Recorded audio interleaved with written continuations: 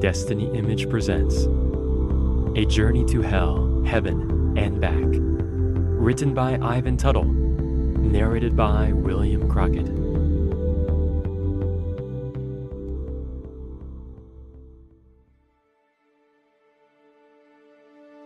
Chapter 1. Denial. It was February 1978, and Grand Rapids, Michigan was very cold. There seemed to be an unusual amount of snow that month. We just experienced one of the worst winter snowstorms in Grand Rapids history only a few weeks earlier, and it seemed like the snow just wasn't going to let up. I was working selling Oldsmobiles and Hondas at a car dealership there in Michigan. It was Thursday, and I couldn't wait to get off of work and head to the bars. But first, I needed to go home and smoke a joint.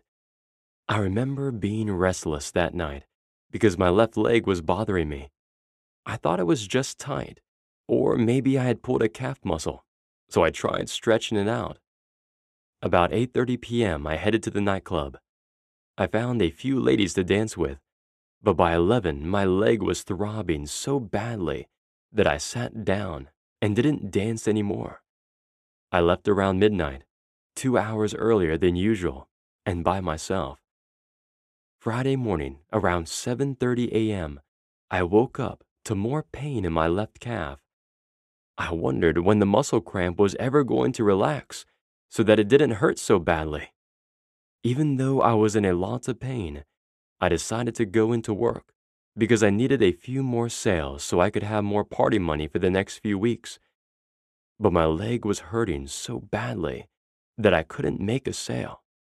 As the pain became more intense, I finally left work to go home and lie down with my feet elevated. My leg felt better in that position. That evening, I went back to the nightclub with some friends, but no matter how stoned I got that night, my leg was killing me, and I wasn't much fun. I declined dancing with any of the ladies who asked me to, telling them, "My old football injury is acting up, and it's too difficult to dance." I received great sympathy points from the girls that night. Several of them brought me drinks and sat at my table talking with me, but it was difficult holding a conversation with them with all the pain in my leg. I left around midnight and drove straight home. I awoke in severe pain around 7:30 the next morning. What a horrible day this is going to be, I thought. That's when I decided it was time to see a doctor. So I took a shower, got dressed, and started calling around to see if there was a doctor available to see me. I finally found one that was open on Saturdays, and he told me to come on in. Around 9:30 a.m., I arrived at the doctor's office and filled out all the required paperwork. The doctor seemed like a nice guy. "Well, Mr. Tuttle, what seems to be your problem?" the doctor asked, while looking at the paperwork I had filled out. Before I could respond, though, he continued, "Oh, I see. You're having Charlie horses or leg cramps in your left calf. How old are you?" he asked. "I'm 26, almost 27, I answered. "Well, drop your pants so I can have a look at it," the doctor said. I dropped my pants, and the doctor blurted out, "That leg is really swollen." Then the doctor had me lie flat on my back on his little exam table while he poked at my leg, took measurements of both calves, listened with his stethoscope to something in both legs, and then stood up straight and said, "I think you have thrombophlebitis. It's a blood clot deep within the calf of the leg, and it causes swelling like this. How old are you again?" I told him, and he asked me, "Do you smoke a lot of cigarettes?" I replied, "I smoke a pack or two a day, depending on how many customers I have to wait on." The conversation then turned quite serious as the doctor explained to me what could happen if I didn't receive treatment for the thrombophlebitis right away. He even called the hospital for me and told them I would be coming right over, but I had other ideas as I wasn't ready yet to do that. I left the doctor's office thinking that blood clots were for old people, not someone my age. I thought that maybe if I just elevated my leg for the rest of the weekend, it would go away. So I bypassed the hospital and went straight home. There I took a couple of pillows from the bedroom into the living room and propped my leg up on the sofa and sat back and watched TV all day. A young lady I knew named Jennifer came over and helped take care of me that evening. But the pain continued for several days. One morning, a few days later, the throbbing woke me up around 5 a.m., and it hurt worse than ever before. Every time my heart would beat, it felt like my leg was going to explode. I couldn't fall back to sleep. I still went to work that day, but by lunchtime, I knew I had to do something about it, and soon. Chapter 2. Back to my childhood. So how had I gotten this far off course in my life and in my walk with the Lord? You see, when I was a kid around 8 years old, I accepted Jesus into my life and got baptized shortly after that. Then when I was 10 years old, I received the baptism of the Holy Spirit. All through my preteen and teenage years, I tried to serve the Lord. Back then, I was made fun of sometimes because of it, but I did have my friends at church, so that made things better at times. One of my best friends at church during those years was Nick Tavani. Nick was one of the smartest people I knew, plus he played the piano. Nick became president of our CA, Christ Ambassadors Group. The CA was a group of teenagers from our church in Forestville, Maryland, which was an Assemblies of God church. Nick accepted me, and I guess you could say he didn't judge me the way some other kids did. Oh, he might have thought I was odd, but he still accepted me. I looked up to Nick and his family. They had a great walk with the Lord, and Nick was so talented and smart. Nick often helped me understand things in my life that I was unaware of in my small world. You see, my childhood wasn't the best. I had a father who beat me a lot, but I also had a mother who loved me and prayed for me daily. My father was a bricklayer, a big and strong man who worked all the time trying to get ahead in life. He would work as many as 3 different jobs at the same time to make sure we had food on the table and a roof over our heads. As a bricklayer, he would work his regular 8 to 10-hour days, then come home, shower, and go do a side job. Additionally, every Thursday night, he would go to the local supermarket and mop their floors. I had 3 sisters and 1 brother. As a kid, I would sit in class and watch the teacher as she taught us stuff so slowly that it felt like I was watching paint dry. So I would look out the window of my class and dream about being in the woods across the playground. I would dream about being Davy Crockett or Daniel Boone, but the problem was I was in the classroom. My mind was so active with thought. I have since been diagnosed as ADHD, but back then they didn't know about ADHD, so I was just considered a bad kid. When the teacher would notice that I was looking out the window and fidgeting around in my chair, she would ask me a question about whatever subject we were doing, and I had no idea what she was talking about. This got me sent to the principal's office a lot. Everything was just too slow for me. I didn't try to be bad. I always tried to do the right thing. I just lost interest in things quickly and wanted to know what's next. I just couldn't help it. I hated school and wanted to go play out in the woods, anything but sit there in class. This behavior was also displayed at home, where the consequences were much worse. At school, the worst thing that could happen was the principal would use the paddle on me. She had broken a few of them on me before, but she only swatted me 3 times at the most. At home, it was much worse, because my father would beat me with a belt. Remember, he was a big, strong man, a bricklayer. He knew how to swing that belt, and 15 to 20 lashes was common. Most of my childhood, I had welts all over my behind, my legs, and my back, and sometimes the welts would bleed. My father had such anger toward me. I eventually found out why, and I'll explain later in the book. Some days he would come home from work, and if I did not get out before he came home, He would beat me with the belt asking me, "What did you do wrong today? I know you did something. What was it?" I finally got wise to that, and as soon as I saw him take his belt off, I made up stuff that I had done wrong, just so my dad would stop beating me so much. If I waited until he started beating me, I might get 10 or 15 whacks with the belt, and then admit to something and get 10 or 15 more whacks with the belt. But if I just made something up, he would only hit me about 15 to 20 times. To make matters worse for me as a kid, I had been born with a deformed left hand and arm. So not only did I get abuse from my dad, but at school, most of the kids made fun of me, and it seemed like someone always wanted to beat me up or start a fight with me after school. I was not a violent kid, but I quickly got tired of kids hitting me and making fun of me, so I stood up to them. I may have been skinny, but I was really strong. I hated fighting because it reminded me of my dad and how it felt to get beaten, so I tried everything to get out of a fight. But when I had no choice, I wasn't going to lose. You see, if I lost a fight and my dad found out about it, he would whip me so hard and tell me I wasn't man enough and other hurtful things like that.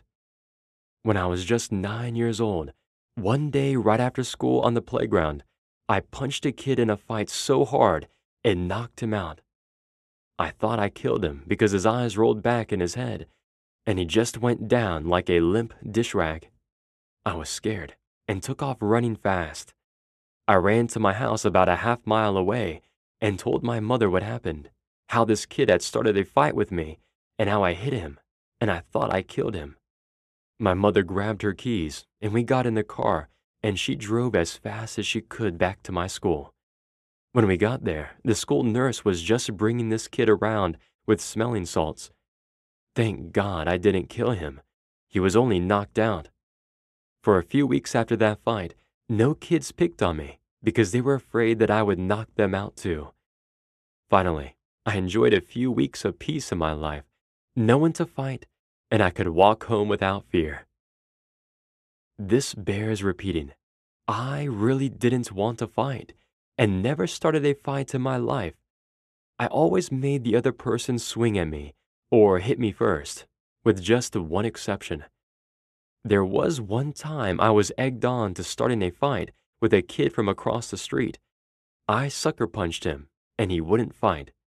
I felt so bad and ran home, up to my room, and started crying. Later that day, I went over to his house and apologized to him and asked for his forgiveness.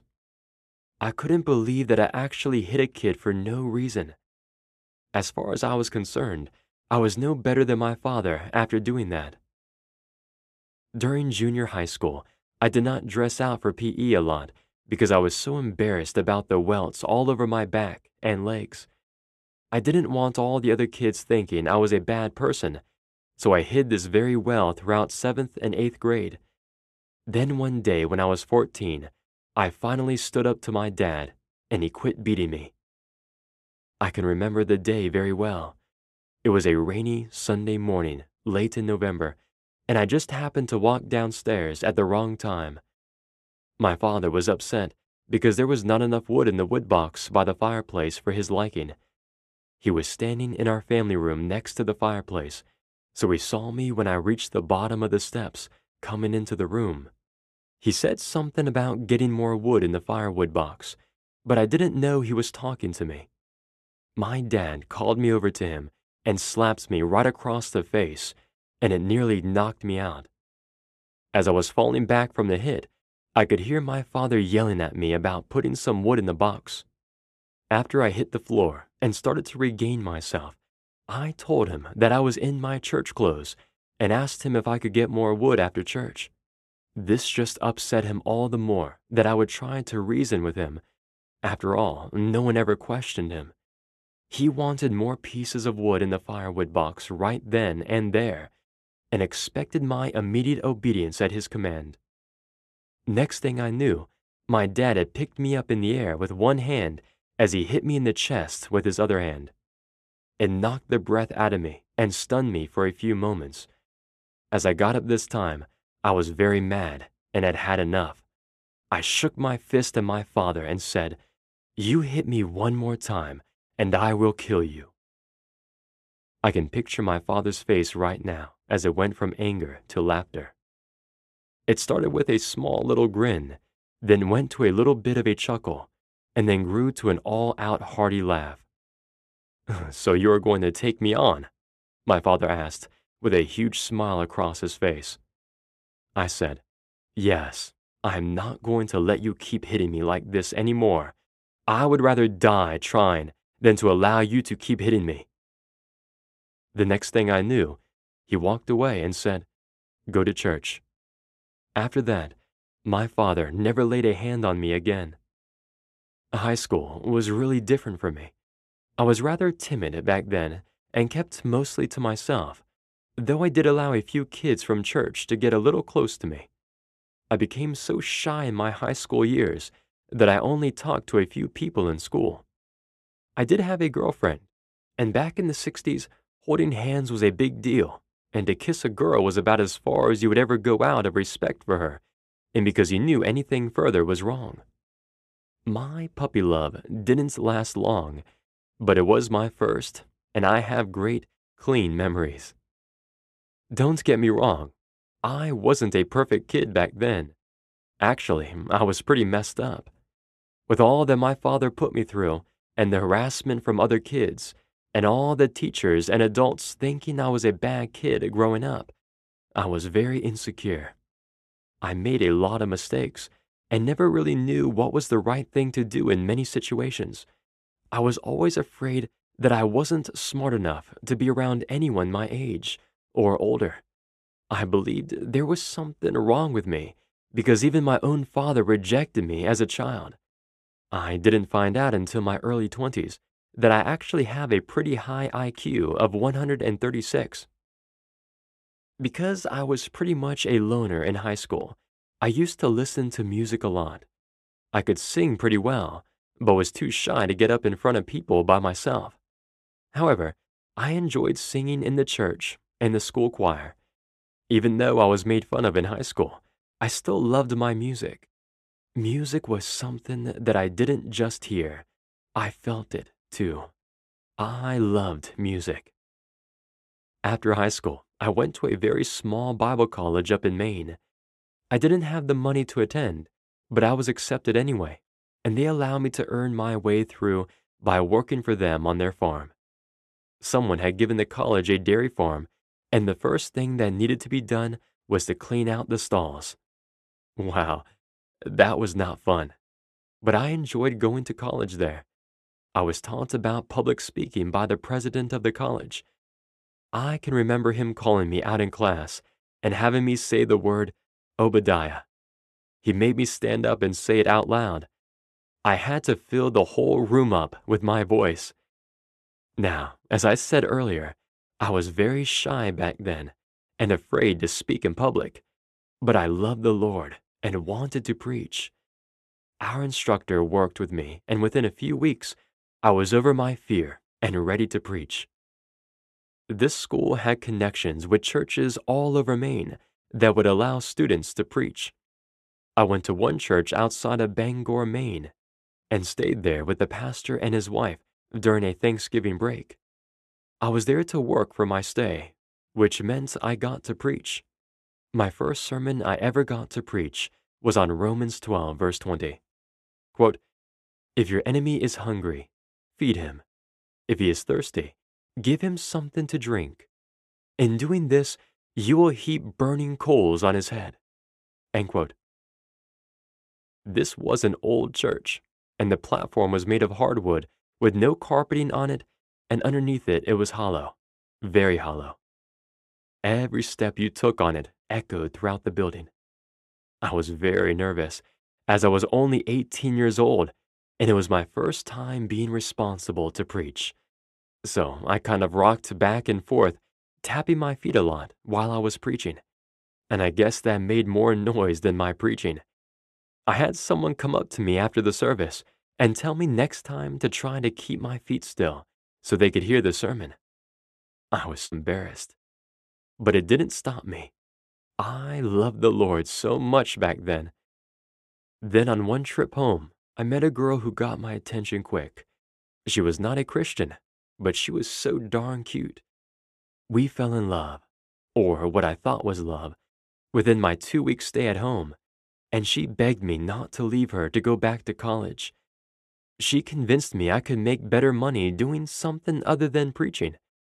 She thought I would be perfect for sales, and she got me a job at the GEM, Government Employee Membership Store, where she worked in the pharmacy. To make a long story short, that is why I left college, and that was when I slipped up and walked away from the Lord. Boy, when I make a mistake, I usually make a big one. Chapter 3. Blood Clot. Now back to 1978 and my problem at hand. My health wasn't in the best condition because I would stay up for days on end, partying, using different drugs to keep me awake. I knew I had a problem with my left leg that needed to be taken care of, but I hated going to a doctor's office and questioned what was really wrong with my leg. Were they going to operate on it? How would they get the blood clot out, if there was one? The first doctor I went to had wanted me to go to the hospital right away, as he thought I had thrombophlebitis, a deep blood clot in the calf of the leg. I didn't take his advice to go to the hospital because I wanted to keep partying. I was young and invincible, right? So I kept up my lifestyle for a few more days until it got so bad that I couldn't walk, sit, or sleep because of the pain and swelling. Finally, I went to the emergency room. That night, they did some tests on me, measured both legs, and believed I had a pretty good-sized blood clot in my left leg, and I had to be hospitalized right away. There I was, only 26 years old, and I had something that my grandfather should have. I had nothing but questions. How do they fix this problem? Do they operate on me or what? Finally, a doctor told me that he indeed believed that I had a blood clot in my leg and that it needed to be treated right away or I could die from it. First, they were going to put me in a room and try to stabilize my blood from being so thick. And in order to do that, I would need to be off my feet for a few days. Part of the process required them to put me on blood thinners and other medications to thin out my blood and get the swelling down. I thought, great, they will fix it in a day or two and send me back home. After all, I still had some partying to do. Not so fast. The doctors checked me into the hospital, but right away there was a problem. I'm highly allergic to iodine, the substance used in the IVP dye they needed to inject me with to look at the clot in my leg. There was a new doctor of radioactive treatments at the hospital, and he thought of another way to see the blockage. He wanted to do a radioactive retrograde uptake on me, something innovative back in 1978. At that time, the ultrasound wasn't perfected enough to look for blood clots in your legs. They took me into this room where they had this big, round piece of equipment, about 3 feet in diameter, that had 2 supporting arms holding it up in the air and a table positioned under it. They were able to move this around with ease like a robot. They laid me down on the table beneath this machine and injected my right leg with this radioactive serum, and they moved this big, round device over my leg as they watched behind some type of monitor. I could see the monitor, and all I saw were hundreds of little dots moving up what must have been my leg. Then they injected it into my left leg. This time, as I watched the monitor, I didn't see near as many dots going up my leg. The doctors talked amongst themselves, and then let me know that I definitely had a blood clot, and the best treatment for me was to remain in bed while they thinned my blood out. I needed to wear some kind of stocking-type material on my right leg, the one without the clot, in order to equal out the pressure in my legs so my blood would flow better. They wheeled me into my room, put me in bed, and then put this stocking-type thing on my leg put an IV in me, shot me full of some stuff, and instructed me that I couldn't get out of bed for any reason. There I was, only 26 years old, full of life, Mr. Party Man, and I had to stay in bed. Talk about being depressed. After about an hour lying in bed, I had to use the restroom.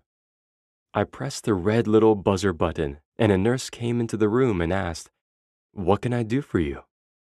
I let her know I had to use the restroom, and she said, "Number 1 or number 2?" I about died laughing when she asked me that. I thought, do I look like I am 5 years old? I told her number 2, and she said, "Wait right there, I'll be right back." She came back in the room with a little bedpan, handed it to me with a roll of toilet paper, pulled the curtain around my bed, and said, "Buzz me when you're finished." Right, I'm going to do what in this pan, and then have you come back in this nice smelling room to take this from me, like it's some kind of gift or something? Needless to say, I had a lot of growing up to do in a very short time. Being in a hospital at 26 and not being able to get out of bed opened me up to a lot of new challenges. I will say that the nurses and volunteers were some of the nicest people I had ever met and were extremely helpful. A couple of them were even downright cute. I went through a lot of embarrassing moments during my stay, like the bedpan issue, and then having to get bathed in bed by strangers. I wasn't sure if I was being treated like a baby or like an elderly nursing home patient. Being a smoker at the time, I needed a cigarette, and I couldn't get my friends to come into the hospital to bring me any. Some friends. After about 8 hours of no cigarettes, I was going crazy. So whenever someone walked past my door, I would ask them if they had any cigarettes. Finally, one guy did, and he brought one into my room. I lit it up and took in a couple of deep drags before the nurse came in my room and read me the right act about my room being a non-smoking room. Back in the 70s, there were smoking and non-smoking rooms in hospitals, restaurants, airplanes, and just about any place else that was public. I asked her to please change my room, and she argued, "The doctor wanted you in a non-smoking room because he believes smoking causes blood clots." I begged her to please put me in a smoking room. I can't get out of bed or anything else, and I can't smoke, and you don't want to see me get like I get when I can't have a cigarette. I really felt like I was in prison at the time. Couldn't do this, couldn't do that. I was pleasantly surprised when she came back in my room and told me that she was moving me down the hall to a smoking room. I was happy. Every day, the nurses would come into my room first thing in the morning and check my vital signs, give me a shot of heparin, a blood thinner, and then within about 30 minutes or so, I would get my breakfast, or what was supposed to be breakfast. 2 weeks after I arrived, with no drugs or alcohol for those 2 weeks, I was finally getting released from the hospital. I couldn't wait to get home and light up a joint. They released me about 4 in the afternoon, and I got home about 5. The first thing I did was light up a joint and smoked it. After that, I got something to eat and watched some TV, then smoked some more pot, and around 9 that night, I felt tired and went to bed. My new girlfriend at the time, Jennifer, was staying there with me while I recovered, and she wondered why I was going to bed so early. But for some reason, I was exhausted that night and had to go to bed. Usually, I stayed up till at least midnight most of the time. Chapter 4. Going to Hell. Around 9:20 that night, I was woken up by something or someone grabbing my left wrist and holding on to it very tight, pulling me right up out of my body. I turned around to see my lifeless body just lying there. I was shocked and kept trying to break free from this horrible thing. I even tried to turn the light on in the room, to no avail. My hand went right through the wall. This thing had a death grip on my wrist, and I could not get free. I looked around at everything in the room, just trying to think of a way to escape, when all of a sudden, We started to move through space and time into this horrible darkness. We moved so fast that time didn't matter, and where it took me was the most horrific place I had ever seen, heard, or smelled. I could hear people screaming. At first, the sound was way off in the distance, but within seconds, the screams were so loud, it was as if they were coming from right beside me. The shrieks were beyond anything I have ever heard before, and the stench was indescribably repulsive. The sense of hopelessness I felt in this place was totally overwhelming. The realization finally hit me that I was in hell. No, this was not a dream, and it was not a drug-induced hallucination. I was dead, and I was in hell. All hope and expectation of life was gone. The evil spirit that had hold of me had begun laughing at me. It was incredibly grotesque looking and had the strength of 100 men. As I heard the screams and shrieks of the people there, I could feel their pain in a way considerably beyond what we typically feel here on earth.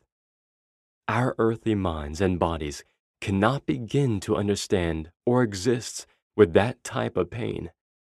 The heat there became unbearable, although I didn't ever see actual flames. Why was I in hell? And I thought, what did I do to deserve this? I was a pretty good kid, and I even went to Bible college for a little while. I didn't hurt anyone or kill anybody. So why was I in hell? Then I realized that the answers didn't really matter because I knew there was no escape and I was trapped there forever. And I do mean forever. At first, I didn't realize that I was still moving down toward the center of hell. I wasn't quite there yet. I had only been on the outskirts of hell. All the while, the demon continued to laugh at me with the most hideous sound my ears had ever heard. It was even worse than the deep, echoing demon voices in the movies. As this demon took me deeper into hell, the smell got so terrible that it permeated my whole being, and the sounds of people screaming literally pierced my being. However, I still tried fighting this evil spirit that had me, and I was screaming like the rest of the people there. I could still feel that insufferable heat coming up from below me, too. Though words seem utterly inadequate in trying to explain this experience, I will try my best to convey to you the hopelessness and horrifying feelings one has when they're in hell. People were all around me. I bumped into some, and they were screaming as loud as they could and cursing God and yelling at me to please tell their children or other loved ones that hell is for real. They knew it was useless, yet they still screamed and cried out in pain. The pain and anguish there is beyond any suffering you have ever known. It literally engulfs your whole being, kind of like the worst toothache or headache you have ever had times 1,000, and it is throughout your whole being. Imagine falling from an airplane at 35,000 feet up, and you have no parachute and nothing but concrete below to land on. You know you're going to die. Well, that hopeless feeling you have going all the way down to certain death, that is what hell is like times 10,000. There is so much more I could tell you about hell, more ways to try and describe the despair, agony, and suffering.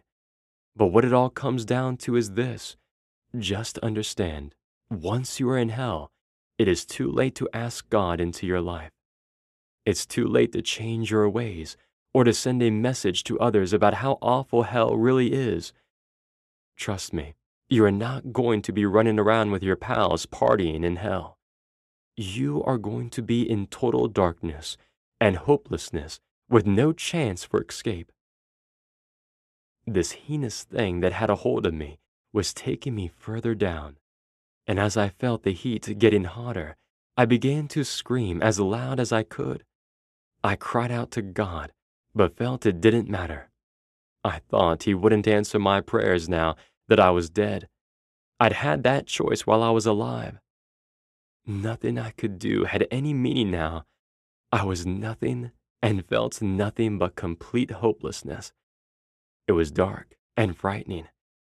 People were still yelling at me as I passed by them. They screamed, "Get me out of here, please."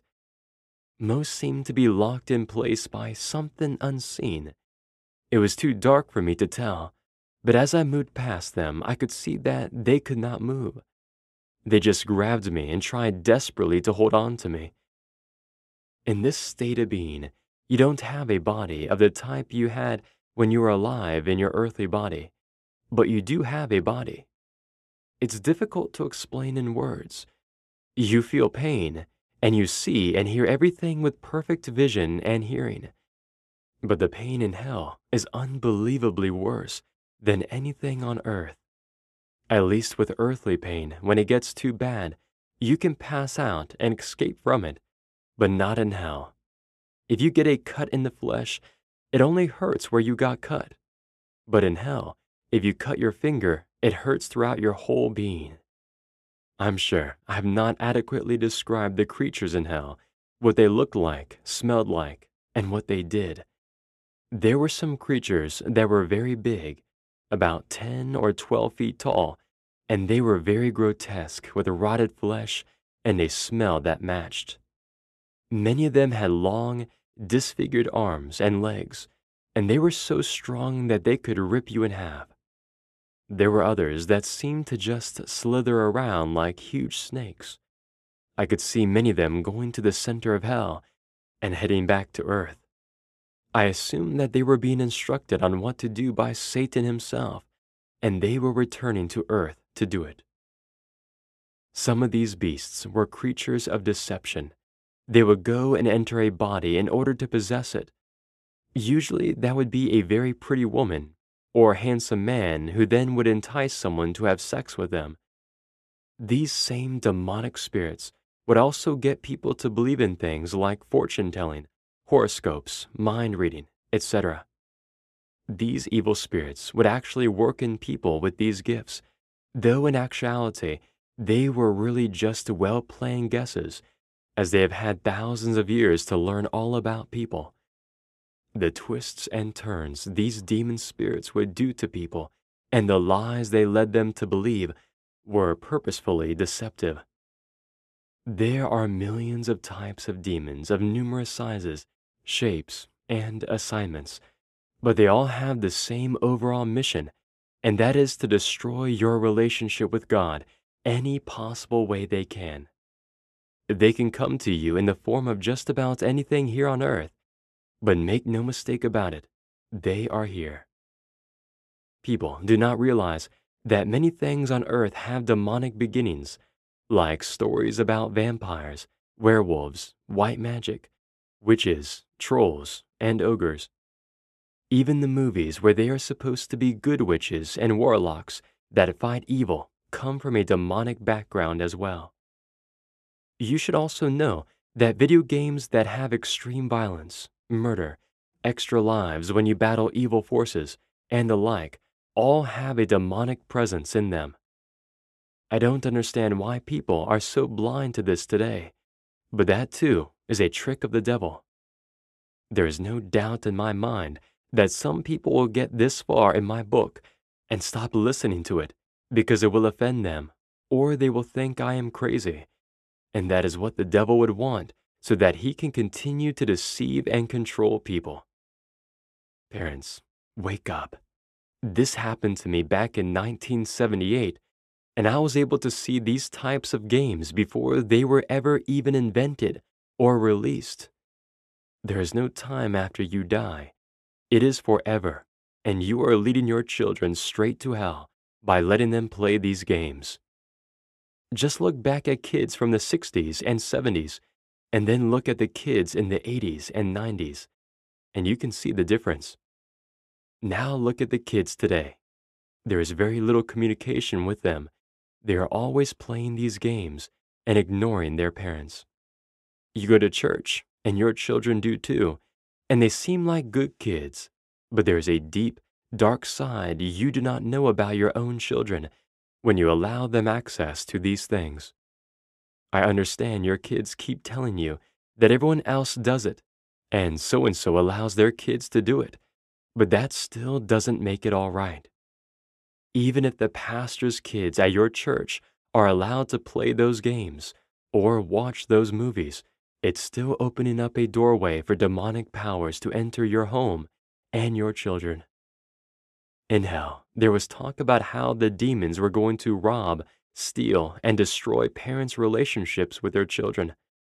They plan to do it with books, videos, games, music, teachers, and even at times our own government will help.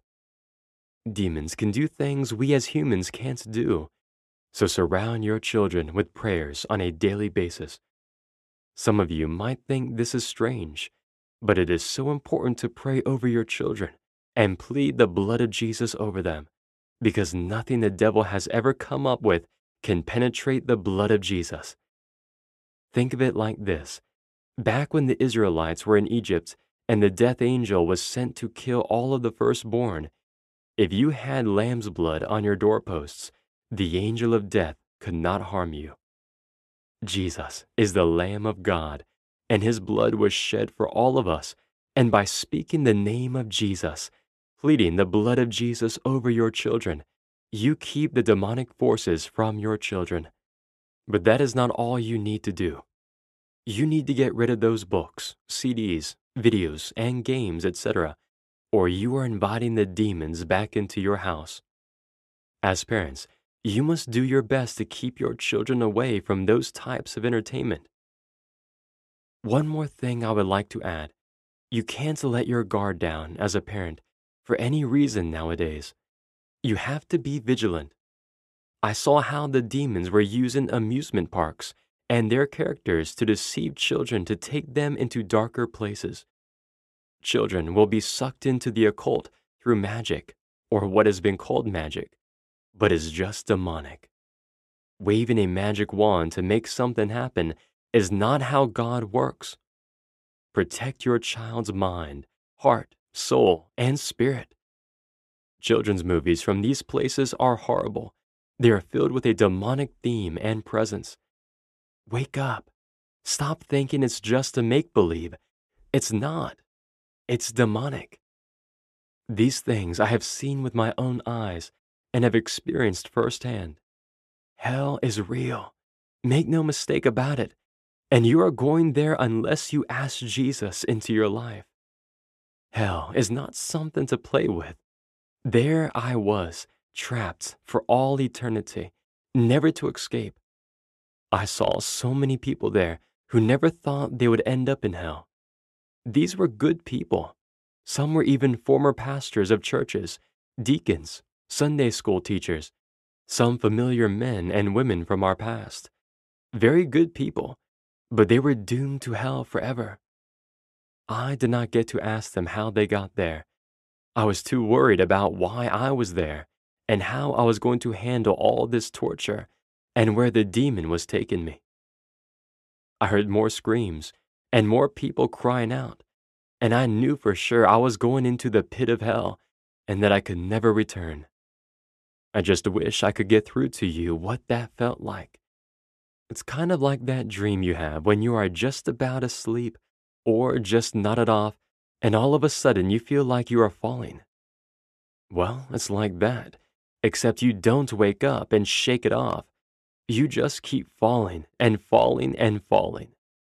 There is no end to it, or the torture you are put through, the sounds and the smell.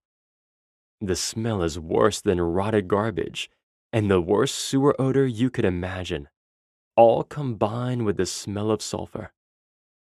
I knew then with certainty I was going to just be tortured and burn in hell forever. I was getting closer to where this demon wanted to take me. I could finally see the devil from a distance. He was not what you might picture him to be. He was actually a bright, shining light and was very beautiful, but I could feel the evil that he emitted. I did not see the typical portrayed horns or a long tail. He was actually very good looking, and I think that is why he is able to fool so many people. He only appears to people on earth who are very important to him so that he can win them over. If he were gross and grotesque like the demons, everyone would run from him. So many people have been fooled by him and his lies, including me. I believed the lie that marijuana was good for you because God put it on the earth. Well, God may have put it on earth, but not for the purpose we are using it for. He also made cyanide, but if we were to use it wrong, it will kill us. Some things kill the body, and those things are bad. But what kills your spirit is even worse. Chapter 5. More of Hell. There were things in hell that are hard to explain and even harder to describe. Once down there, it is very dark, yet you can still see because you are not using your fleshly or earthly eyes, but your spiritual ones. People down there seemed to be chained up in little areas, but there were no bars or walls to prohibit them from moving. They just couldn't get out of their assigned areas. While going through hell, I met several people or souls down there as I was moving past them. Some were just everyday, ordinary people, just like you and me, and some were mighty people at one time, including preachers. Many people screamed or yelled at me in hell. As soon as I saw these people, in less than a second, I knew their stories. The way people communicated in hell was like talking without saying anything, but I heard them clear as a bell. The demonic beast that had a hold of me slowed down so I could hear these stories, and I was allowed to actually talk to several people in hell. Maybe the reason was so I could think, now there isn't any hope of ever getting out. These people didn't seem to deserve hell, so if they couldn't get out, then I had no hope either. One man's name was Reverend James Wolfe. He was from England, at least 100 or more years ago, from what I gathered. James told me that he regretted his sins, and he asked me to tell God he was sorry for molesting those little girls. He also regretted cheating people out of food at a local market. He stole food from there and never got caught. He read his Bible every day and prayed for people when asked, but he couldn't stop himself from doing those things. He never thought it mattered that much. No one was hurt, he thought. Now he knows that's not true, and that what he did was wrong. He hated hell. I met a girl named Mary who was only 18 when she died, and she couldn't understand why she was in hell. She never really believed in God, heaven, or hell, but she does now. Mary said she was in college and was driving home for Christmas break from college when she got hit head-on by a drunk driver. She couldn't understand why God didn't forgive her because it was not her fault she died before she could accept Christ. It was the drunk's fault. Mary said she was alive for a few days in a hospital and she could hear her mother and father praying for her, but she could not do anything about it because she could not answer or move. Mary remembered them saying she was brain dead and that the doctors told her mother and father after 3 days they would take her off life support if there were no brain waves. Mary could hear all this going on, but couldn't do anything about it. Finally, on the 3rd day, her mother and father were in her hospital room when the doctor came in and talked with her parents, and everyone agreed to disconnect her. This scared Mary because she knew she wasn't dead yet and wanted to stay alive as long as possible. Death scared her. Mary watched as her mother and father said goodbye to her and nodded for the nurse in the room to disconnect the life support. From what Mary was saying, I believe she was having an out-of-body experience, or NDE. Mary said she couldn't get any air and felt like she was drowning, and she said everything felt stiff, like she couldn't move any part of her body. Then this evil spirit came and took her to hell. One other person allowed to talk to me was a person from Asia, but I'm not sure which country. He said his name, but I'm not sure how to spell it. It seemed like it was Jung Shohee. He was a jeweler back on Earth, and he had a wife, 2 sons, and a daughter. Jung believed there was no God, no heaven or hell, and was shocked when he had a heart attack and died, only to find out there was a hell, and he was trapped there forever. He begged me to tell his wife and children if I could. At that time, I only knew I was staying there forever like him. Why were these people telling me these things? Why did they think I could do anything about their situation? This didn't make sense to me at the time.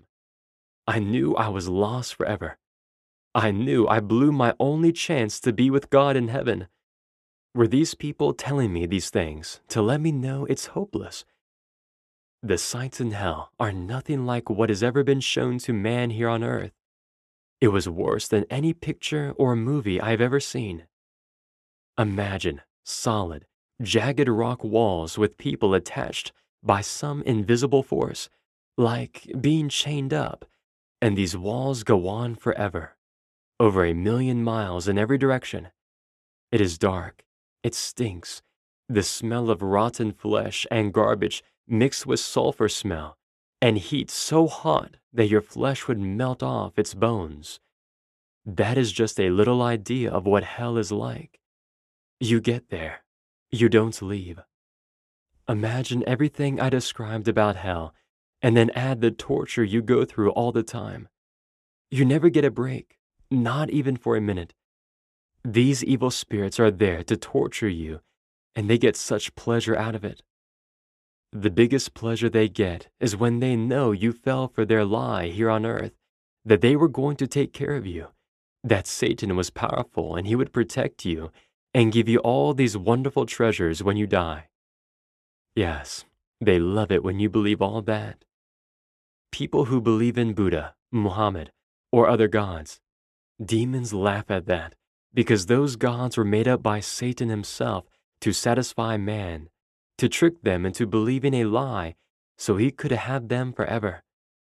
They also loved those who didn't believe in God while they were living, because when you go to hell, it is too late, but you will believe in God then. Our spirits look a lot like our fleshly bodies. We seem the same way, but different. This is too difficult to explain in our earthly language, or too difficult for our brains to comprehend. Not everything in the spirit, in heaven or hell, can be described, because it can only be experienced after we leave our earthly bodies behind. With that being said, hell is worse than having someone break every inch of every bone in your body, inch by inch, one bone at a time, slowly, so it takes a whole month to do it. Yes, hell is worse than that. The demons are tearing you apart, but you don't come apart. You only rip and tear, but you stay together. This pain is horrible. I watched as some demons were tearing apart a young lady, maybe 18 to 20 years of age. She was a beautiful young lady at one time, yet these demons have tortured her for over 400 years, and they have never stopped. It is not something you can ever get used to. Our spirits are not like our earthly brain. We can't reason or rationalize things because we don't need to anymore. This is final. Imagine having someone tie your hands up to 2 different car bumpers and your feet at 2 different car bumpers, and then your head tied up to another car bumper. All at once, all the cars start pulling you apart in all different directions, but you never come apart and you can't pass out. You just suffer the pain over and over again, forever and forever. That would be like a vacation in hell, because that's not even close to a minor pain there. I saw something else there that was interesting to me in hell. I saw demons fighting over who gets to torture someone. They seem to do this a lot, especially over people who claim to be Christians on earth, but hid stuff about their real activities. I call them fake Christians because they claim to be a Christian, but their walk with God is nothing like Christ. They were only satisfied with pleasing themselves. That is one of the biggest lies Satan has Christians believing. It's okay to want and desire things. It's okay to have an affair. God will forgive you. It's okay to steal. You need the clothes or food. It's okay to cheat on that test. You studied hard and others are cheating. It's okay to spend your money on whatever you like. You don't need to give to the Lord. It's okay to satisfy yourself. Everyone does.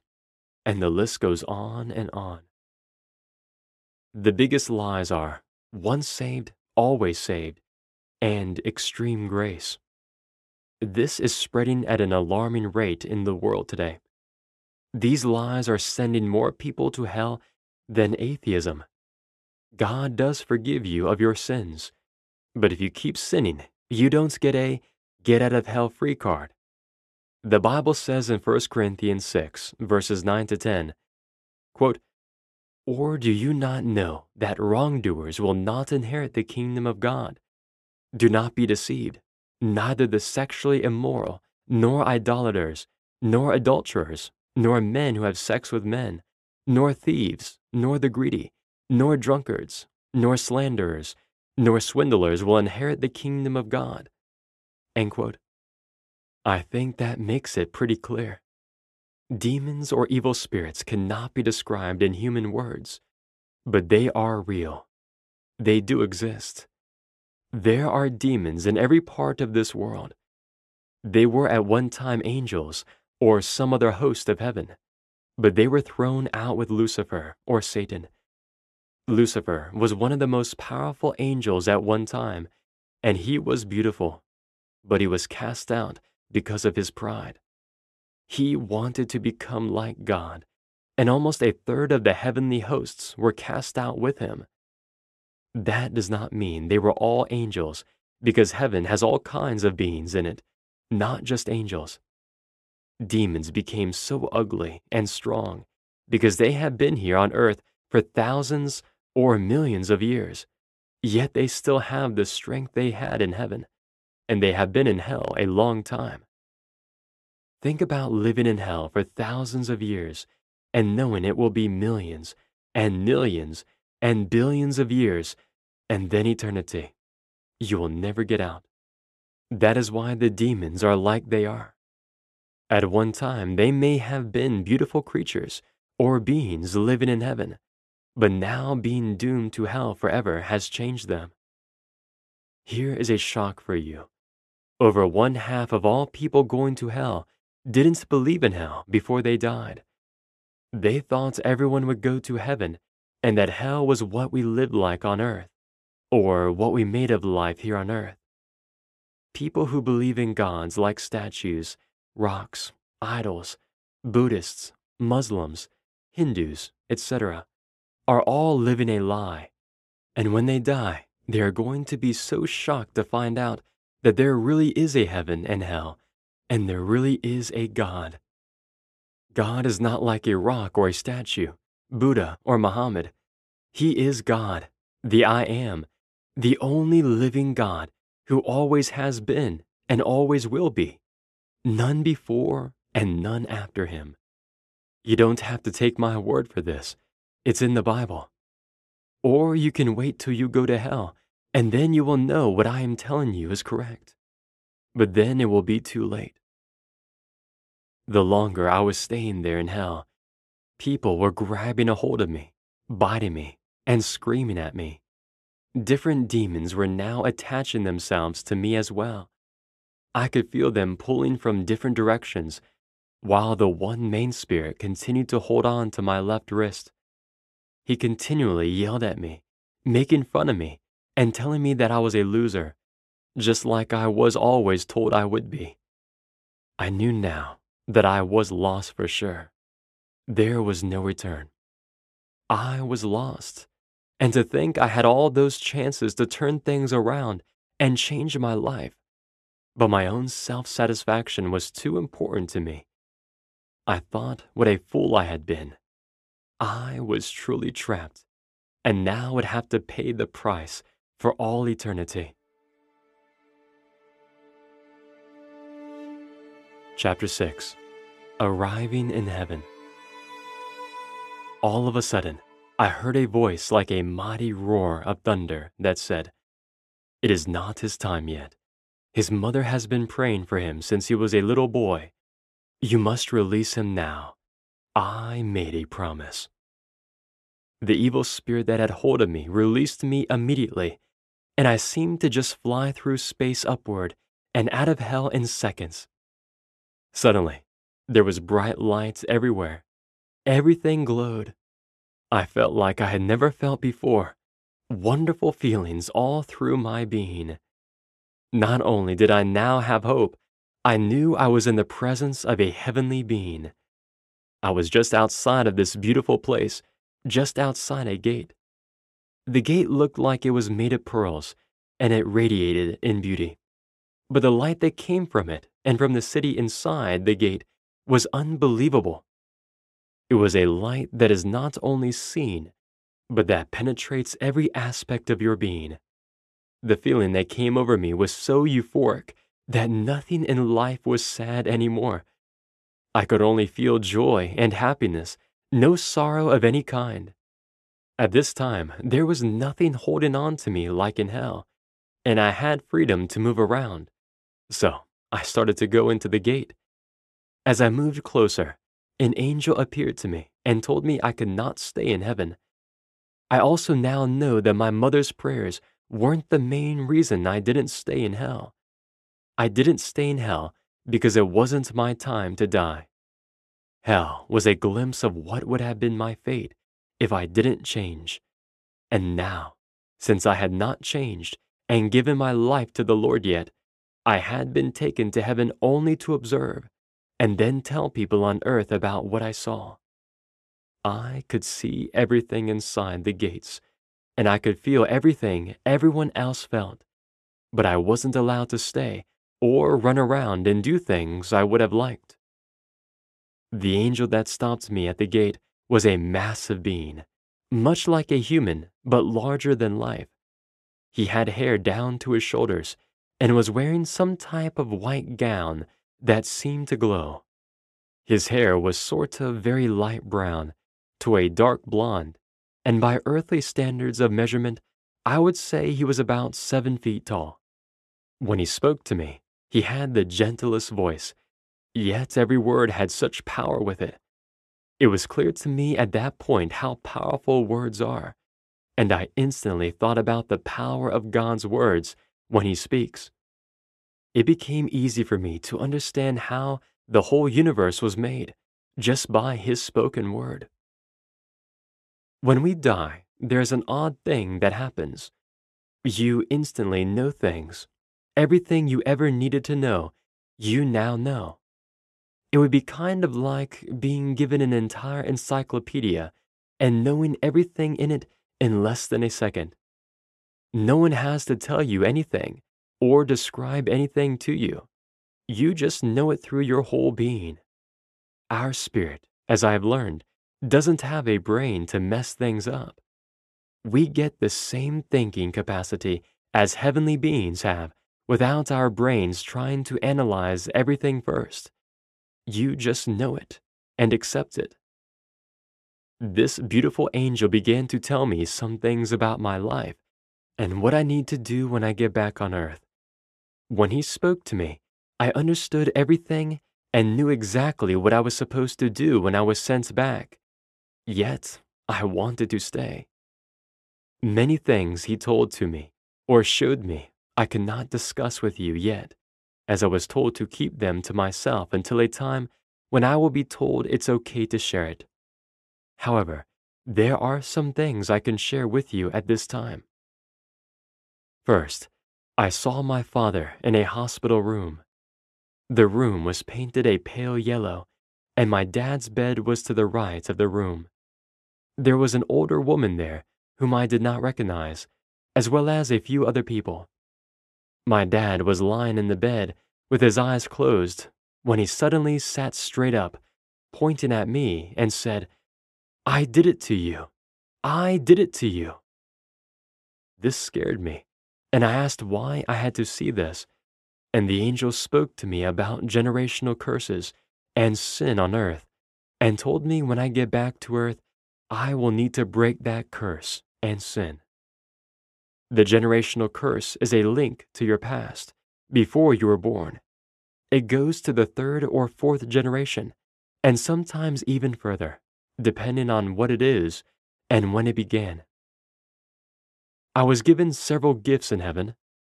One gift is to be able to see inside a person, deep into their soul or spirit. This is not something that I turn on or off, nor can I select the person I can see into. That is up to God. This is not just reserved for church. It happens all the time, at work, play, shopping, or anywhere I go. I know it sounds kind of freaky, but it was given to me for a reason. When God gives you a gift, whether it may be singing, teaching, preaching, a kind spirit, a pleasant voice, no matter what it is, use it. God gives us all different gifts, and I know it hurts him when he sees people who won't use what he gave them, or use it for the wrong purpose. But his gifts are irrevocable. What I see is the person's spirit, especially during times of worship. There are many things I see that I never say to a person unless the Holy Spirit gives me the go-ahead. That's just how it works. I was also shown things about the future. I saw what seemed like millions of people connected to each other with these things at desks and on their laps, and they were typing on them. Remember now, this was back in the 70s, and personal computers and laptops did not exist back then. I saw people all over the world connected by something like a big net linking them to each other. People could connect with other people and talk to them through these devices and see the other person on their little TVs. In 1978, many of these things seemed very strange to me. People were walking around talking to each other on phones that had no wires attached, and later with these little things stuck in the ear. And then later in time, people were talking into thin air. Nothing I could see was attached to them. Then it was shown to me that they had this little device that had been implanted inside their ear with a little machine, and all they had to do was tap on the back or bottom of their ear and say a person's name, and they could talk to that person. There was another device that looked like a small, flat TV that was very thin that people walked around with, talking to it and typing on it. There were many people who were all alone, walking and looking at these little phones or flat TVs, typing on them, talking into them. So many people had forgotten how to really communicate, and this was all part of the devil's plan to get control of people, because if they forgot how to communicate verbally, then they would forget how to pray as well. Connect and keep them in touch with machines instead of people. I also saw buildings in space circling the Earth, as well as other things I will discuss as I am given permission to do so. During this time, it was also revealed to me that our nation would go through some very difficult problems, almost to the point of no return. But Christians all across the country started praying and taking action to turn it around. Some were persecuted for their stance, yet it did not stop the Christians from moving forward. As the angel spoke to me and showed me certain things, I saw so much that I really had no concept of once I returned to my body. But I do know that it all made sense to me at the time. When the angel spoke of things, my awareness was clear, and it was easy to understand. I remember that, but once I came back into my body, my mind couldn't grasp it. Even the things in hell made sense while I was there, but when I returned to my body, I had confusion about some things because I couldn't understand all of them with my brain. It just doesn't function as well as our spiritual being or mind does. It took a lot of prayer and the Holy Spirit to help make things clear. It is impossible to express how I felt while being in heaven. It was a euphoric feeling all the time. And speaking of time, There never seemed to be time. Now I understand where it says in the Bible, 1,000 years are like a day. Time really has no meaning in heaven. Time is something that was made for man here on earth, so he could keep records of things he did and when. God's timing is perfect, and no calendar or clock can tell you when that is going to be.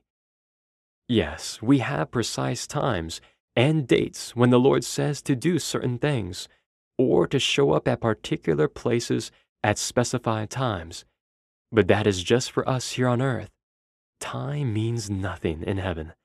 There isn't day or night. It just always is. Now, I want to tell you what I saw in heaven. Most of my time was spent with this angel, but I did have time to look around some.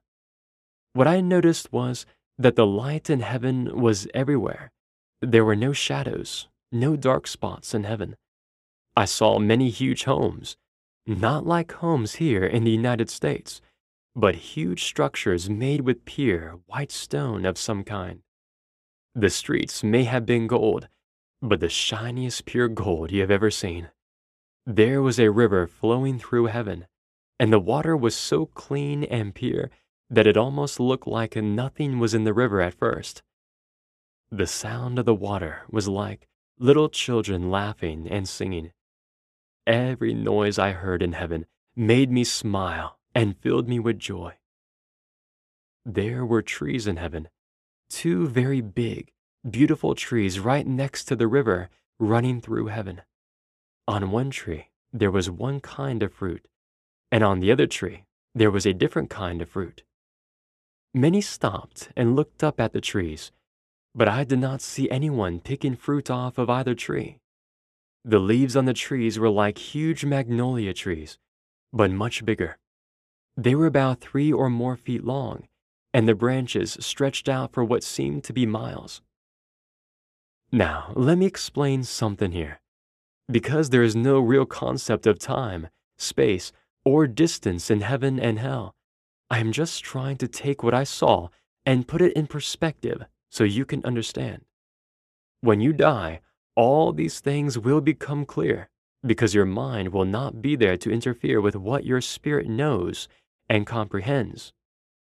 Our mind is only capable of understanding what we feed it, much like a computer, except that unlike a computer, we can try to reason with things and make some changes, but still only with what we already know. In our spirit, we have the ability to understand things that are way beyond our finite minds. We can grasp things of the universe that as humans we have not yet seen, nor can we see or understand until we die and are in the spirit. Many things I saw I cannot convey in words. I can't even begin to tell you what they were or even how to describe them. Our minds are limited, but our spirits are not. I'm sure most of you have heard of the book of Revelation in the Bible. What John saw cannot be described completely in words, though he tries so hard to explain things. I am sure everything he wrote was 100% accurate. But if it was someone from today writing of those same visions, maybe it would be described differently because of things that have been invented since then. And what Ezekiel saw, perhaps that would be described differently today. When I saw what I now recognize as computers, tablets, and laptops, I thought there were little flat TVs with some kind of flat typewriters connected to them, or tablets with an electronic typewriter inside it. And laptops were the strangest looking things to me, as well as tablets. What I found so odd about laptops and tablets was that people had these things with them all over the place, and no electricity was hooked up to many of them. People had them with them outside, by a lake, out on a boat, in the woods, all over. As I stated earlier on, I had no idea what a computer was because they didn't have home computers or laptops back then. Chapter 7. angels, music, and more.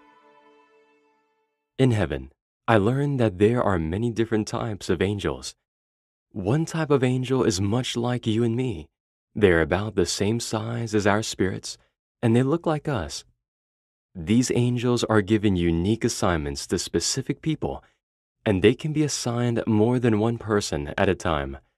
I call them helper angels. They're there to help you through different things in your life on earth. They can transform into looking just like you if need be. There are also guardian angels. They are usually assigned to one person at a time, and they're there to physically guard you from harm.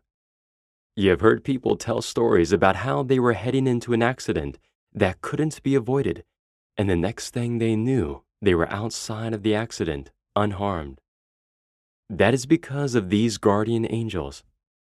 Sometimes, though, these angels cannot perform their assignment because the person they are watching over has done something to where the angel can't do their job anymore. I will try to explain more on this later. There are also angels with feathers, or winged angels.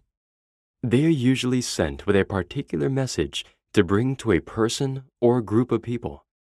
For example, winged angels were the ones who announced Jesus' birth, and they're the ones mentioned many times in the Bible who give someone a message from God. I'm sure most of you have heard about angels that show up at places in different churches around the world. That is usually this type of angel. There are also other very important angels that don't have wings that can also bring messages to people. It's just that most messengers are winged angels. There are angels whose only assignment is to take answers to prayers back to you.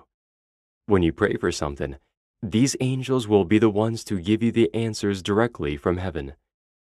Some of these angels have been seen, but mostly they are unseen as they carry the message or answer to your prayer. They are very common and are ascending and descending all the time, 24 hours around the clock. These angels can't make you accept the answers they bring back. That is determined by your will and choice. Archangels are the biggest and most powerful angels. They usually have one assignment at a time, and that assignment usually changes life as we know it here on earth.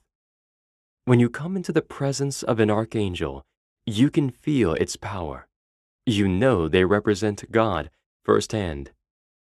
The power they possess can actually change the course of time and events here on earth. If you saw an archangel here on earth, it would scare you to death. But in heaven, your spirit understands this power and that its power comes from God, not to be feared in heaven. There were very few archangels that I saw. Only 3 of them were visible to me. I also saw angels whose only purpose is to worship God. They just sing praises to God, and their voices are, well, angelic. There is no other way to explain it. Their voices combined together would make anyone hearing it feel euphoric. I saw many more angels there. I didn't know their specific purposes. I only understood the few I just described. There are just so many things that can be understood in the spirit that can never be put into words through the processes of one's mind, because the human brain simply can't comprehend it. The music in heaven is not like what we heard in churches back while I was growing up, or even in the new contemporary music back in the 70s. It was more like chants and praises. I can tell you that songs like Holy, that Jesus Culture sings, and some music from Elevation and other groups now is more like what you hear in heaven, but without the heavy electric guitar. It is total worship. The kind of music is all praise music, not like the old rugged cross or hymns.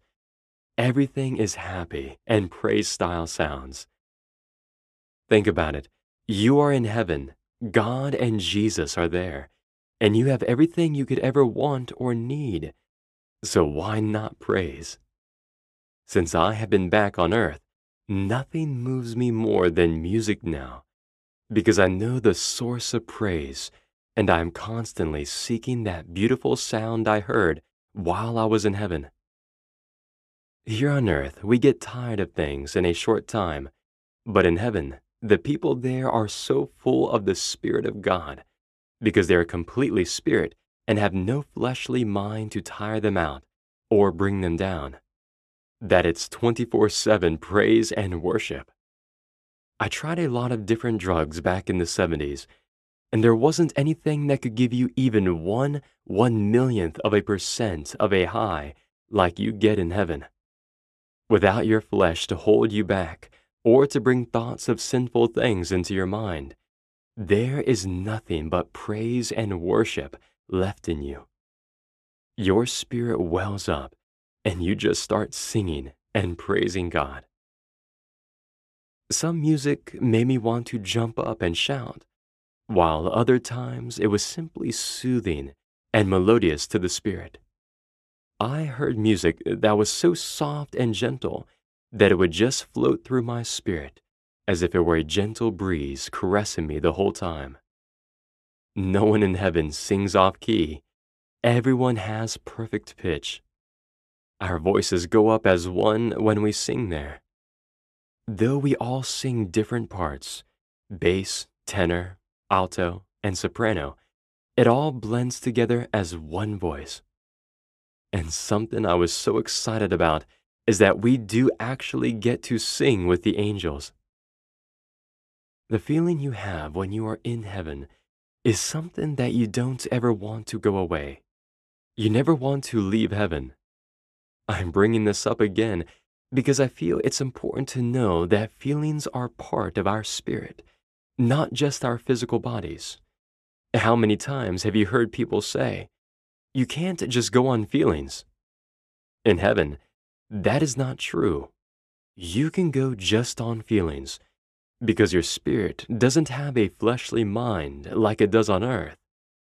Your spirit hears, thinks, tastes, feels, and smells throughout your whole being, so feelings are hard to ignore once you have experienced dying and being in the spirit. Feelings in heaven are the norm. Here on earth, they tell you not to trust your feelings because your flesh has sin in it. You have to understand, what we have on earth that we can see or figure out with our minds are only things of the flesh. But the spiritual world is more alive, even here, than you can see. Spirits in this world are not all from God. There are many false spirits and many very evil spirits. Most of the time, you can tell when someone has the Spirit of God in them, and you can tell when someone is evil. But when you die and experience it firsthand, you have a much greater awareness and knowledge of spiritual things when you come back to earth.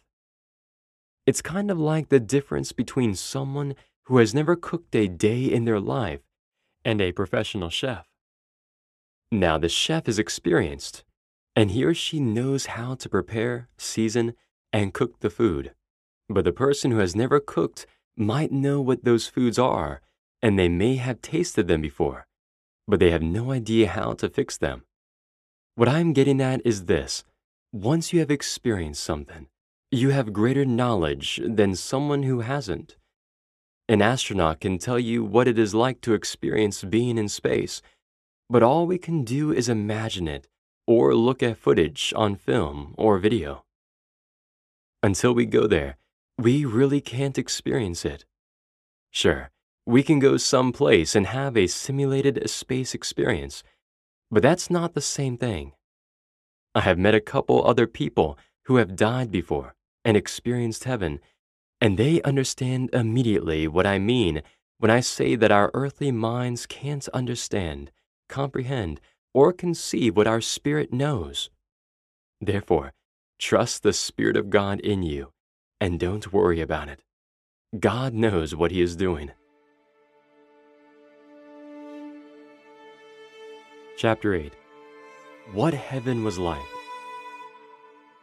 This is going to be difficult. because nothing we have on earth compares.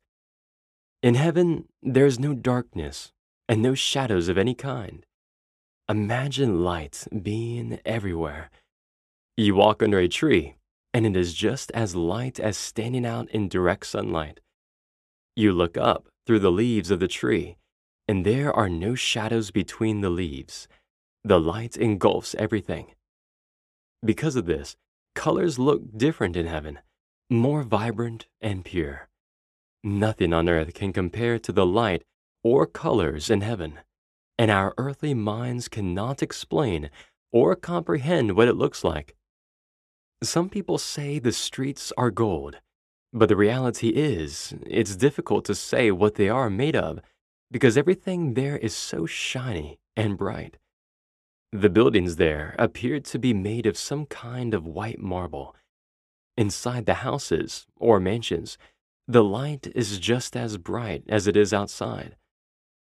As I walked around in heaven, I was looking everywhere, including down at my feet. The streets I walked on just glowed like a high-gloss gold, but it didn't feel like gold. It was actually soft. I won't even begin to tell you what the grass or flowers looked like. My brain cannot find the words to describe them. But I can tell you that walking on the grass barefoot was a rush. The grass was so soft, like walking on a cloud. You can float in heaven. All you do is pick your feet up and think about floating, and you do. It's effortless. You could soar as high as any eagle or airplane here on earth, but in heaven it's not a big deal. It's like walking. Every movement you make is effortless. You never get tired, and you can always be on the move. Oh, how I wish that were true on earth. When you look toward what seems to be the center of heaven, you see this light that surpasses anything you have ever seen. The light has warmth, like the feeling of honey flowing all over you, without the stickiness. You can see forever and hear things that you can never hear on earth. Can you imagine a place where no fear exists, no sickness, no sorrow, no sadness, not any form of depression of any kind? Everyone was happy all the time. In heaven, you instantly know things, like who someone is, without anyone saying a thing to you. I saw some of the people from the Bible moving around. I know I saw Elisha, John the Baptist, Matthew, and Luke. I did not speak to any of them. I just saw them going about heaven.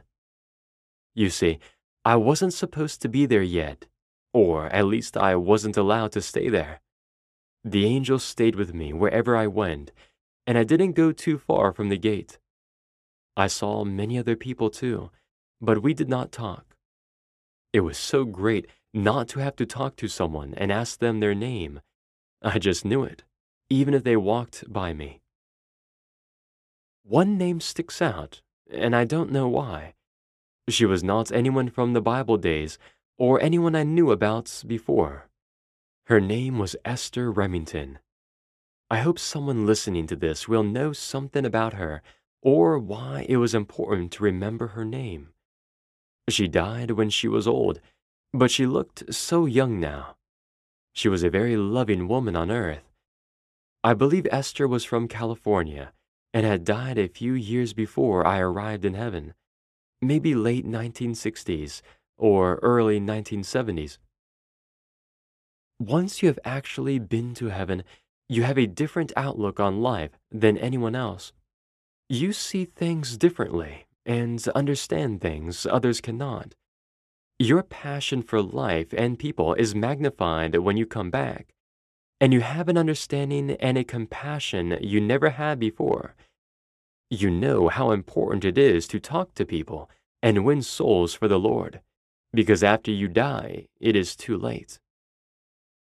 I was given several gifts in heaven, but the most awesome gift any of us can ever have, and the only gift you can take with you to heaven, is love. Chapter 9. Deeper Experiences in Heaven. There was something else I noticed in heaven.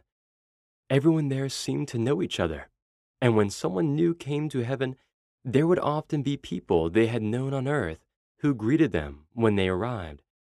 This occurred most of the time, but some people were met by angels and other heavenly hosts. It was exciting to see people getting greeted when they got to heaven. Watching children being met by their parents, or children who had died young meeting their mother or father who died after them. This included children who had been aborted or miscarriage.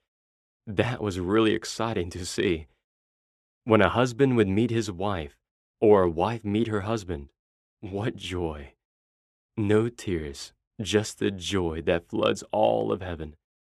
To answer the question most ask at hearing this, does that mean you're married in heaven? The answer is no. But you do recognize the one you are married to and are happy to see them just like anyone else in your family. There are beings in heaven other than God, Jesus, the Holy Spirit, us, and the angels. There are other heavenly beings that I find too difficult to describe, and others that I will attempt to give my best description. There are beings that walk around heaven just praising the Lord. They look like nothing we have on earth to compare them with, but they are beautiful and sing with power and authority. They go around heaven making sure that praises of God are being lifted up in every section of heaven. They are human-like with big, beautiful eyes, and they have small, chubby legs and arms, kind of like a chubby little baby with a rather big mouth. They just seem to float around in heaven as they sing. There was one being that I could not get close enough to, which makes it difficult for me to describe it very well to you. But it had many eyes on it. In fact, thousands of eyes or more all over its body and wings. I could see the eyes going back and forth, as if looking for something or someone. And although at the time I understood clearly the purpose, now I am unsure what it was. This being was much further in toward the middle of heaven. Closer toward what I would call the center of heaven was this very bright light, brighter than our sun, but it did not hurt me to look at it. It was kind of like looking at lightning, so pure and white. The feeling I got when I gazed at that light was so pure and overwhelming with nothing but love, a love like I had never before experienced. I felt like I was being drawn to it, like it just pulled at everything inside me to go to it. But I was not allowed to go that far because I had not done what I needed to do on earth to be allowed up there to stay. I wish I could somehow convey the feeling that came over me. It was so powerful and soothing at the same time. I knew that I was in the presence of the Holy of Holies in heaven. I can remember the sounds, smells, and feelings of heaven as I walked around there. It's something I will never forget as long as I live. I recall the laughter, singing, praises, and beautifulness of everything and everybody. If you are listening to this and you are not a Christian, I strongly suggest you make a change in your life here on earth, because this life goes by in just a snap of the fingers, and your afterlife is forever. I am not talking about just as long as 100 years or so, but for all eternity, forever and ever. That's longer than it would take you to walk around the world 1,000,000 times. In fact, that would be less than a second in heaven. Get my point? This is real. Heaven and hell are the final destinations, and my question is, which one do you want to be in forever? I'm not trying to get religious on you. I'm trying to save your life.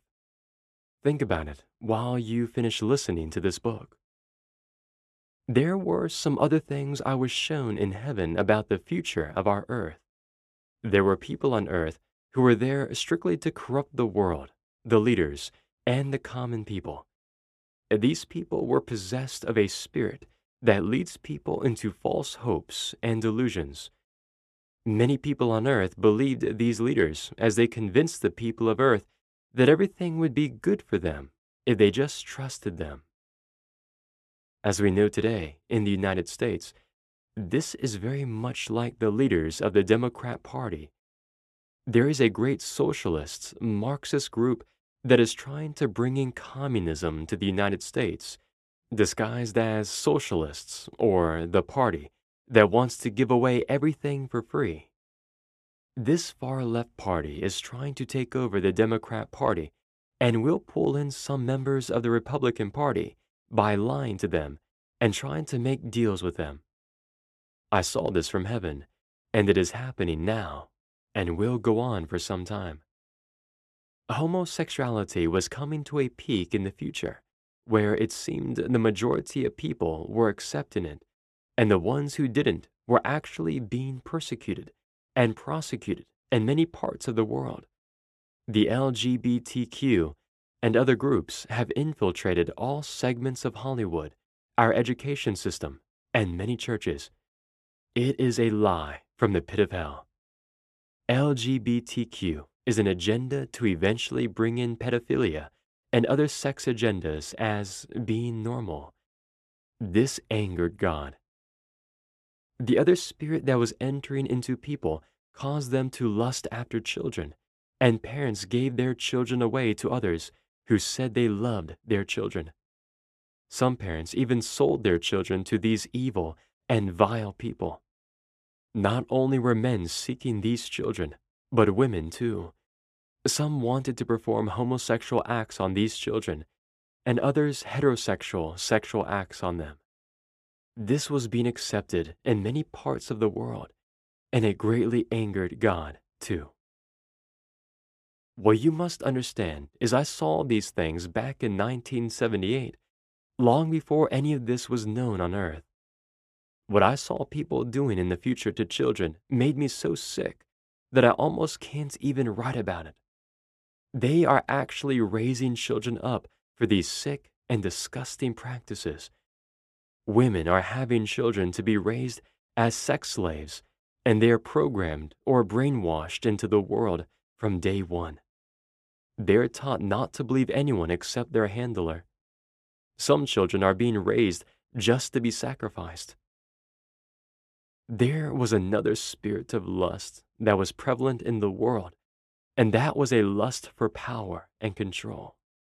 This lust came out of the Middle East and was spreading around the world at an alarming rate. It was disguised as a form of religion and relied heavily on recruiting young people believing in the lies they were told of wonderful places and experiences they would have if they just obeyed. It was the ultimate mind control of our youth. An army was being raised to take over the world, one place at a time, but wearing down all the earth as much as possible. Many of these were little children. From the time of their birth, they were told that Christians were the enemy. Some of these children attended schools that taught them not to love anyone who was not of their faith, but to hate them. However, this spirit of lust for control and power will never be successful because the Spirit of God will not allow it, and the people of this earth will eventually revolt. I saw Israel standing alone. Many nations had separated themselves from Israel, yet Israel had done nothing wrong to deserve it. Even the United States was taking action that harmed Israel. I saw many European nations take a stand against Israel as well. All these European nations and the United States finally turned things around, but only after some damage was already done. These nations changed their minds after they realized that they had been lied to and used. I saw lies, lies, and more lies coming out of the Middle East. Israel was the only nation telling the truth. You will see that some of the Middle East countries will back off of Israel, but some will not. There will be some real peace in parts of the Middle East that seemed impossible, but it will come. First by one nation, then a next, and so on. Be very cautious of Iran and Syria, as in the future Russia and China will try to use them. Many of the things I saw then in my visit to heaven have now come to pass and have angered God. The people of the earth need a wake-up call, and that is coming soon. There will be great storms, earthquakes, and many more natural disasters that will occur not just in the United States, but in the entire world. Remember, these things were revealed to me back in 1978, before the big 9.0 earthquake struck Japan, and the tsunamis, and the worst typhoon in recorded history that hit the Philippine Islands. I can tell you that these events are just the beginning, but those who are solid in the Lord and really do put Him first will be warned. The angel showed me that there are a few people on earth right now that know about these things, and that they are the intercessors praying for our country.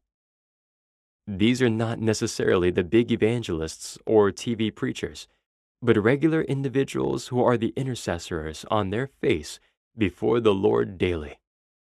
Now, there are going to be some major preachers who are going to finally stand up against this filth and immorality, but that time is still to come.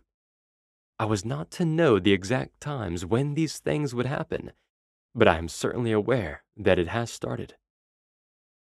Another thing that was shown to me was the spirit of deception within the church, accompanied by the spirit of self-righteousness. There were people of all religions belonging to churches who were going around trying to divide up the church in order to satisfy their own righteousness. They would go to other individuals in the church and spread lies and rumors about certain ministers in the church, attacking the pastors and worship leaders. These rumors would spread like wildfire. Even those who knew better would start believing because the spirit of deception was so strong, and the people of the church were not prayed up enough to know the difference. Satan is well aware that if he can divide the church, he can conquer it and steal people away. However, this too will come to a stop by the power of the Holy Spirit. The people trying to do this will be exposed, and they will be accountable for the ones they led astray unless they repent. Something else the angel talked to me about was hidden intentional sin. These are sins that people who claim to be Christians do frequently on a regular basis. Let me explain. If you are a Christian, you know right from wrong from the Holy Spirit indwelling within you. But if you think that right and wrong are only what other people see in you, you are deceiving yourself. What has been happening is that many people are claiming one thing and behind closed doors are doing another. If you're looking at porn, treating your family badly, cheating on your spouse, are into violent or graphic gaming, using illegal drugs, or abusing prescription drugs, or drinking alcoholic beverages daily, and you are hiding these things, then that is your hidden intentional sin. These are not the only ones. There are many more, like aggravating your children, lusting after your fellow coworker, cussing, anything that you would not do in front of Jesus if he were standing next to you. Doing these things over and over again when you know it is wrong, that is intentional sinning. Hidden intentional sinning has become one of the worst epidemics in the Christian community. It surpasses anything close to it by a mile. The angel said that this displeases God greatly, and he wants it made known. He said that if people do not repent, then he will expose them, from the top evangelist on down to the quietest person at church. I want to further elaborate that I am not talking about sin that is unintentional. I am talking about sin that you know is wrong, yet you intentionally choose to repeat the behavior. You are not fooling anyone but yourself. Believe it or not, many times people know that you are doing it, but they don't say anything because they don't want to embarrass you. Don't you think you are going to hate it when it is exposed to everyone and they all find out what you are doing? I mean, what if you are beating your spouse, looking at porn, or lusting after someone while you are married? Do you really want that exposed? Do you? For me, it's a little different. I have been charged with warning you because I have been there, and you don't want to go to hell. I am being sent with this warning. Either you repent and change your ways, or it will be exposed. The time for you to take heed to what I am saying is now. You have been warned by listening to this book. Let me ask you a question. If you saw a 3-year-old child walking along the side of the road and they turned to walk directly into oncoming traffic going 75 miles per hour, what would you do? Would you just keep driving away, looking in the other direction, and hope someone else will stop and help them? Or think maybe they will magically make it through to the other side? I would be willing to bet most of you would come to a screeching halt, jump out of your car, and rescue them. That is what I am doing by warning you about this. This is the most stoppable sin there is, because you already know it's wrong, and you know the right way to go. So please stop before it's too late. You have no idea how many people I saw in hell who didn't belong there, or at least they didn't think they did. Hidden intentional sin has been rampant for many years now and getting worse every day, especially with all the new technology continually coming out. In the near future, this technology will even produce human-like forms that will be part of the worst lusts the world has ever seen. Chapter 10. Back to Earth.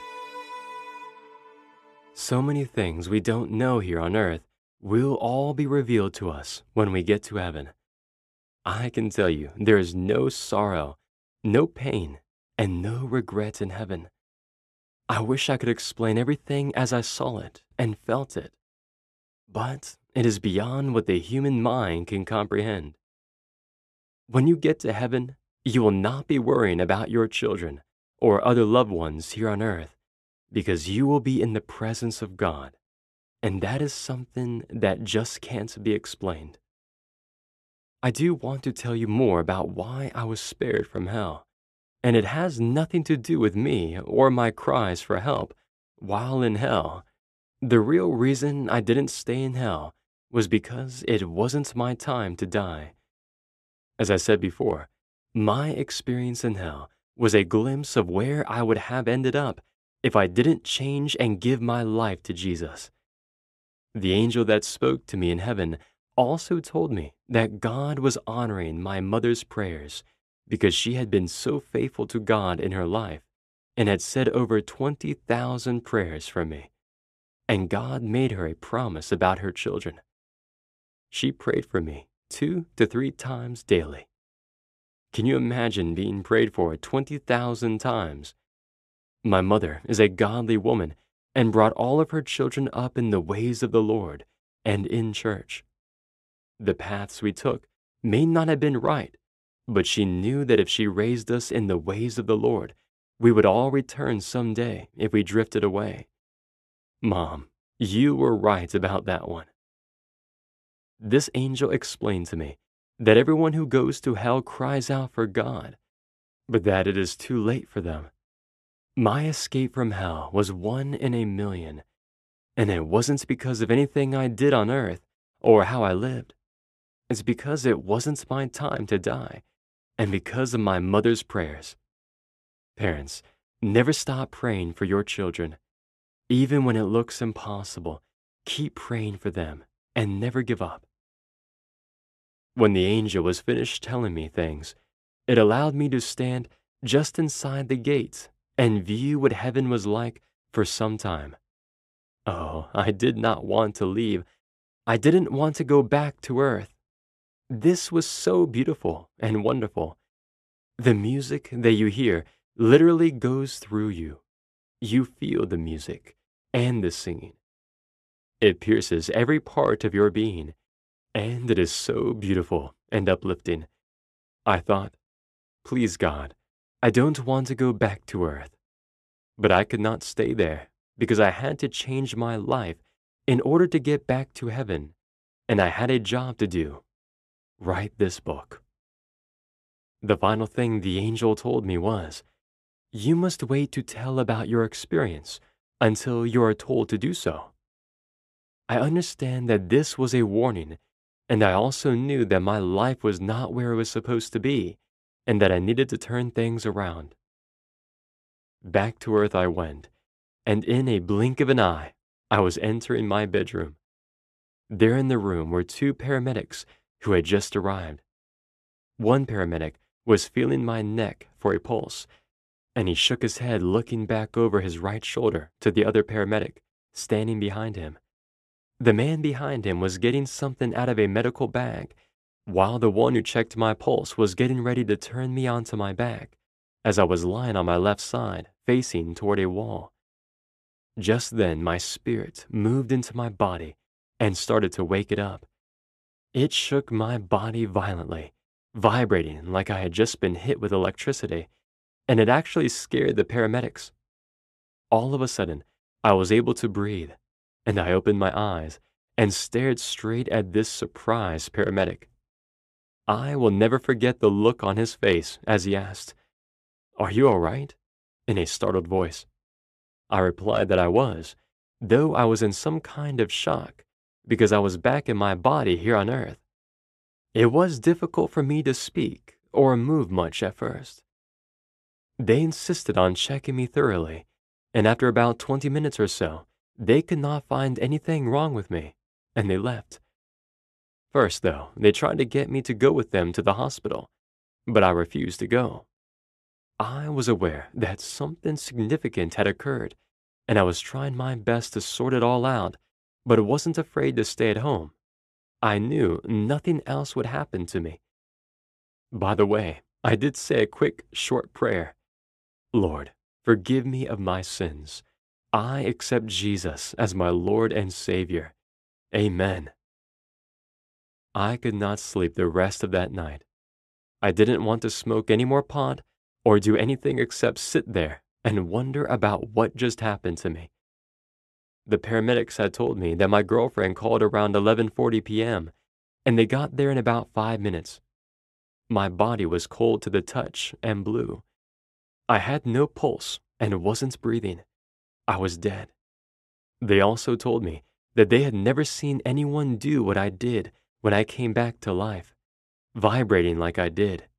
It startled them. I was trying to wake my body up, shake it, whatever I had to do, because it was so stiff and I couldn't breathe. I sat up all night in a little avocado green rocking chair, crying my eyes out to God. It was the most emotional time I have had in my life. I cried because I was so sorry for what I had done wrong, and so glad that God gave me a second chance, a real second chance. The next morning about 6, I got up and went to the hospital to see the doctor who had been treating me for the blood clot. I arrived there around 6:30 a.m., no traffic at all at that time in the morning in Grand Rapids, Michigan. The doctor had an office that he used for consultations at the hospital, and I sat on the floor waiting till he came in so I could talk to him. A little after 7, the doctor arrived, and I asked him if I could please talk to him before he started his rounds. He agreed, and we went into his office as I started to tell him what happened to me. You have to understand, I was scared to death, thinking I was going nuts or something. I talked for what seemed like over an hour as the doctor listened to me with such interest. Then I asked him, "Am I nuts, or did this really happen to me?" I did not tell the doctor details, Just general information like being in hell and seeing horrible things, and then being in heaven and seeing angels, etc. I can remember the doctor clearly telling me, "What happened to you, I believe, was real. I am not saying that you just think it is real. I am saying it really happened." He went on to tell me that he'd had a couple patients who had died and come back to life, and they told him things similar to what I told him, except they had not gone to hell. I was the first to tell him about hell. He also explained that the clot was so big that he had worried when the blood was thinned out that some of the clot would move into my heart or my lungs. That was the reason they had kept me at the hospital for 2 weeks.